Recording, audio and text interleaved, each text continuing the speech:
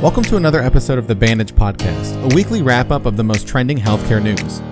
Each week, join me and my co-host Alex Ross as we'll discuss the latest in healthcare, health IT, and compliance. In this week's episode, we discuss a quick access breast cancer clinic, a small and improved pacemaker, and bicycling as medicine. Let's wrap things up. This is episode 79 for the week of April 5th. I'm Matt Moneypenny. And I'm Alex Ross. Before we get started, our diagnosis code of the week is T78.08XA, anaphylactic reaction due to eggs, initial encounter. Yeah, it wasn't recent, but this has actually happened to me. Okay, go on. You may not know this, but I do have an allergy to eggs. Do you? And a few years back, I was in college, and I went down to the cafeteria to get some breakfast. And as I was walking through the lines looking for whatever I wanted to eat, I came upon one hot hold that said scrambled eggs, but it didn't have one of the allergy markers on it. Like, it didn't say that it contained eggs. So I assumed that they were just fake, and I went ahead and ate them. Oh. Yeah. Did they taste like they were eggs? real, surprisingly. Real eggs. Real eggs, real reaction. Yeah, so since then, if you go into that particular cafeteria, the scrambled eggs have a nice little sticker that says caution contains eggs. I thought you were going to talk about the Easter Bunny here, but this works too, Alex. I appreciate. Well, I don't have that issue anymore because since this occurrence, I now post signs every Easter outside of my house, no eggs. Oh, I thought maybe you might be microdosing eggs to build up your tolerance towards your allergy. A little bit. Yeah. Yeah. Unfortunately, though, whenever I put up the sign for the Easter Bunny that says no eggs, some neighborhood kids apparently can't read or something. So they go, oh, that guy wants eggs. And they throw a bunch of eggs at my house. It's weird. I don't know why it keeps happening. Nice. Happy Anyways, Easter, though. Let's get into the news. First up, quick testing to ease stress. A new clinic offered by Banner Health is helping ease anxiety for women who believe they may have breast cancer. The Undiagnosed Breast Cancer Clinic offers patients quick access to a team of experts that can perform necessary tests to help diagnose concerns. Results are often provided on the same day, which relieves a tremendous amount of stress. If something abnormal appears in a mammogram or an ultrasound, the team may recommend a biopsy, which can be taken in as little as 15 minutes. Depending on what time the patient receives a biopsy, they could also have these results in the same day. Patients diagnosed with breast cancer are then quickly referred to treatment. We need this service for literally everything. Yeah. Same day appointment, same day testing, same day results. Whew, this sounds wonderful. This is the utopian future that we've all been waiting for. Yeah, the only problem is once that, you can only do it in small batches, Alex, because there's only so many medical professionals, unfortunately. So the reality of that happening is very, very small. Well, the way forward then is going to have to be building some better technology, some new AI, some better testing, those things that we can work more efficient. I wonder if, how, programmers, they have boot camps and stuff now. I wonder if, we're a way to, because there's never enough programmers anymore either. Programmers and healthcare professionals, there's not enough. But, as a solution to that, they've made the education for programming much more accessible lately. I wonder if there's a way that they can make the education for physicians and medical professionals more accessible as well. They've definitely been going that direction in recent years. I mean, I can't count how many times I see commercials for coding members, nurses, all kinds of medical professionals from every small college on the corner, everywhere. So I think that the education is accessible. A lot of it's going to have to come down to better recruiting or better advertising or preparing in such a way that primes people to want to go into the healthcare space.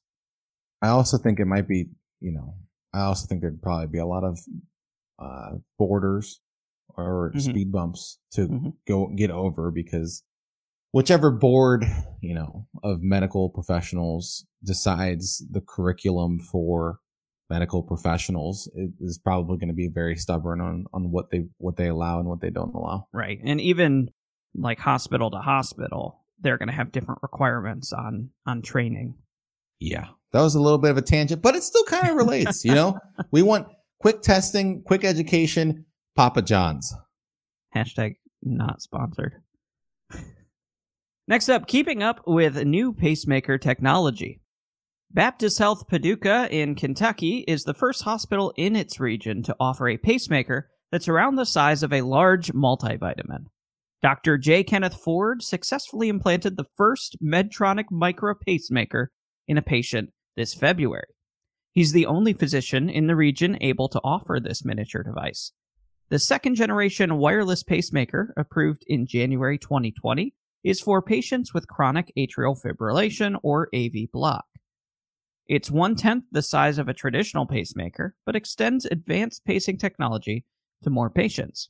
It eliminates the need for leads or wires which can break or malfunction, and avoids pacemaker pocket infections. Trials have shown a lower complication rate with this device compared to the standard pacemaker procedure. It sounds like, this physician, could you imagine being a physician who you're the only physician who's ever done something like this before, and right. You're the only physician who can do something like this? There's the one side where it's like, this is super risky when you're first doing it. It's like, oh my gosh, like this is, but it's also, you're not going to make any progress if you don't try kind of thing. So it's necessary. But I couldn't imagine being like, I feel like I'd be very arrogant. There are definitely, I would be like, I'm the only physician in the world who can do this. So, Right. But there's countless technologies, and not every, but there are many, many physicians who have that kind of specialty around the country. Right. There's like up at the Cleveland Clinic near us, there's a physician there who does stents for windpipes that is like, he's one of only a couple who can do that type of stent. And that's super cool. But can you imagine if you were Dr. J. Kenneth Ford and you really hated doing this? Like you did it because you just got forced into somebody it. asked you to, and now you're the only one who can do it. And so everybody's coming to you and you're like, no, I don't want to do this. This isn't my passion. Exactly. No, I'm sure that's not the case. I'm sure he's, quite proud of what they're able to do. And this is a really cool technology. Both wireless and tiny. That's the direction technology is going. All of it. Pacemakers are so helpful, but they're also like super scary. Like just because it's like this thing is what's keeping me alive. So it's like, whoa. Right. It's the same kind of idea with your heart, I guess. Like your heart is what keeps you alive, but it's a little bit different because it's like a machine. So you're like, oh my gosh. I don't know. There's a part of me that feels like I would trust a machine more than my own heart. Trust your heart, Alex. Okay, I will. Next up, Portland prescribes a bike program. A new partnership between health clinics and the Portland Bureau of Transportation will result in 50 people being given an unconventional medical prescription, 60 minutes of riding a bike, 5 days a week. Portland City Council endorsed the Prescribe a Bike program in February and will fund a 3-year program with up to 150 participants. It will test new strategies to increase bike share adoption while using physical activity as medicine. Participating clinics were strategically chosen because they serve people who are uninsured or underinsured and may not be able to afford a bike and helmet. I'm really torn on how I feel about this story. Because on one hand, physical activity and exercise obviously has some good benefits. Riding a bike is typically a pretty accessible way to do that because it's low impact. It's, easy enough to get a bike as compared to taking up boxing, right? The equipment and the training costs a lot more money than just a bike. But at the same time, it seems like the driving factor of this is to convince people to use more of the bike share program. And maybe I don't understand Portland's, but those typically have a cost associated with them. Right? It's not just buy a bike and now you ride it. It's every time you ride that bike, you pay a fee. And so if the goal is to kind of increase that, then that feels to me like it's asking doctors to make customers, which is, a big criticism of the pharmaceutical industry that you hear constantly. It's like, oh, well, all of these salespeople and lobbyists are just trying to get doctors to use their product and basically sell the product to the doctors so that the doctors will create more customers. And that's sort of what it feels like in a way. Now, maybe I misunderstand, and Portland has a bike share program that is not like that. Maybe it's one it's free. That would obviously be very different, but I'm not sure if you could get away from that mentality with the way you put it. Because, I feel like a bike sharing program is less expensive than medical related or pharmaceutical related costs. Sure, I absolutely agree. So it's like a double-edged sword in that way, but it's like, okay, well, this side's a little bit better than the other side because, it's a holistic approach, which is good. It can help boost people's, and we know all the benefits that come with exercising on a daily basis. So right. I'm not going to get into that, but it's definitely something that sounds like it's kind of a push in the right direction to get away from the addiction we all have to getting prescriptions, right? We always think a lot of people, I mean, I don't know if I'm necessarily one of them or you're necessarily one of them or our audience is one of them, but there's a lot of people that are patients and they go to the doctor and they expect a prescription to solve everything that happens, right? Or they have a headache, they use Advil. They just don't drink more water. You know what I mean? They look for that immediate solution. Right. So maybe this is a way to try to combat that. I'm not sure. But what makes this program any different than what doctors have been doing for years, which is you need to exercise more? Yeah. Have you been exercising? Maybe you should exercise. It's the same thing. Yeah. With a fancy name. If anything, it's saying here's a specific plan that you can give to people, as opposed to the nebulous have you exercised? Go do some exercising. And maybe that's helpful to doctors who are treating conditions that are related to physical fitness, but aren't themselves physical trainers.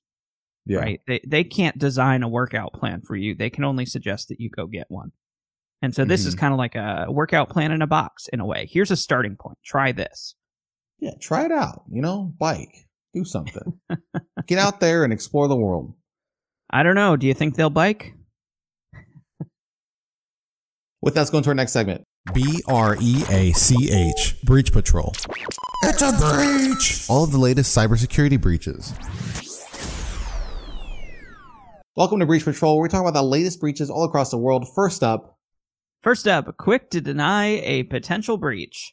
MobiQuick's user data has allegedly been breached and is available for access through a search engine.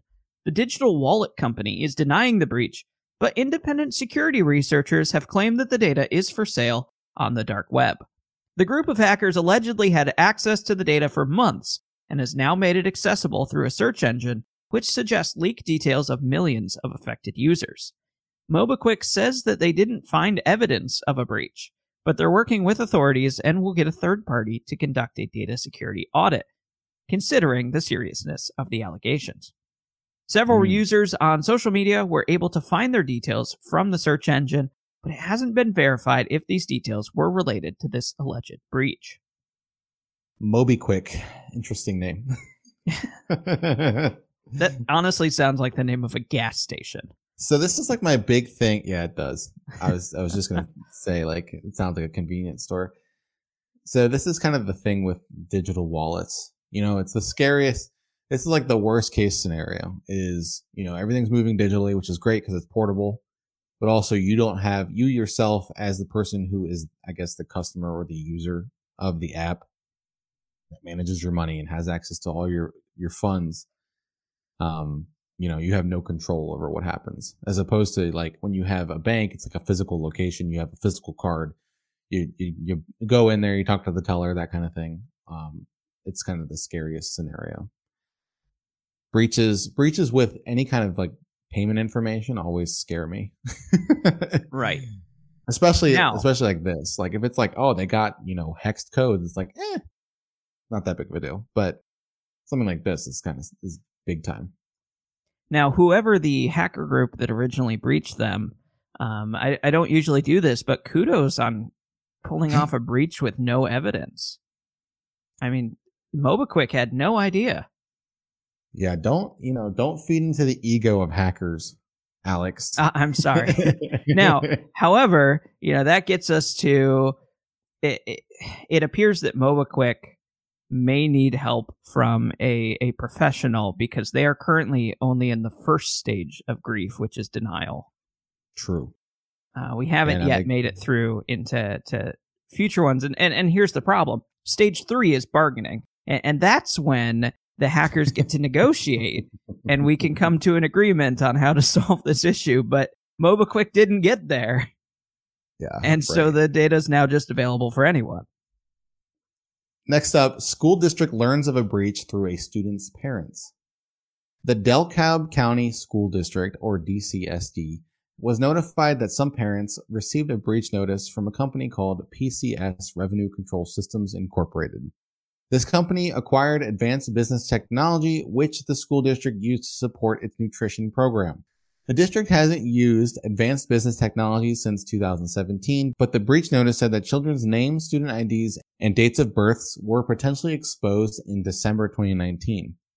PCS Revenue Control Systems offer credit monitoring services and explain that there is no evidence that information was accessed or used for malicious purposes. The school district hasn't experienced a breach to its systems related to this matter, and it was just informed of the incident through parents who received the letters from PCS. Multiple school districts nationwide are experiencing the same issue. DeKalb County School District is asking for more details for the responsible company. So if you followed any of that, right, if you understood any of what I just said, essentially what happened is there was a school district. There was a school district who used a revenue control system that was required by a different organization, who then realized that the organization that experienced the breach that they just acquired had a breach, and then sent a letter on behalf of the organization that they acquired to the parents of the school district. Couldn't be any more crystal clear. I think you just made it worse. Let me try to make it simple. Advanced Business Technology handled revenue for this school district. They had a breach. Later, PCS Revenue Control Systems bought Advanced Business Technology and then notified parents of this breach. That's as simple as I can make it. Now, we like to make fun of groups who do that, oh, here's some credit monitoring for a year, that kind of thing. But this might be the only situation where I'm kind of okay with that solution, because they found the breach. They have no evidence that it was actually breached, and they're voluntarily notifying people. Yeah, right. It doesn't say anything about, free for a year. It's not like some sort of like sleazy partnership between the company that was breached and this credit monitoring service who's like, hey, we'll offer it to people who are affected free for a year, but it requires their credit card, so they forget about it, and then we make some money off of them. And finally, plans to punish hackers. It's been determined that Russian hackers broke into email accounts of Homeland Security officials in the 2020 SolarWinds Orion hack. SolarWinds sells software that lets an organization see what's happening on its computer networks.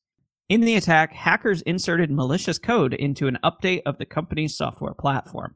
Around 18,000 SolarWinds customers installed the update, and hackers chose a select number to infiltrate. The malware affected the U.S. Departments of Homeland Security, State Commerce and Treasury, and the National Institutes of Health.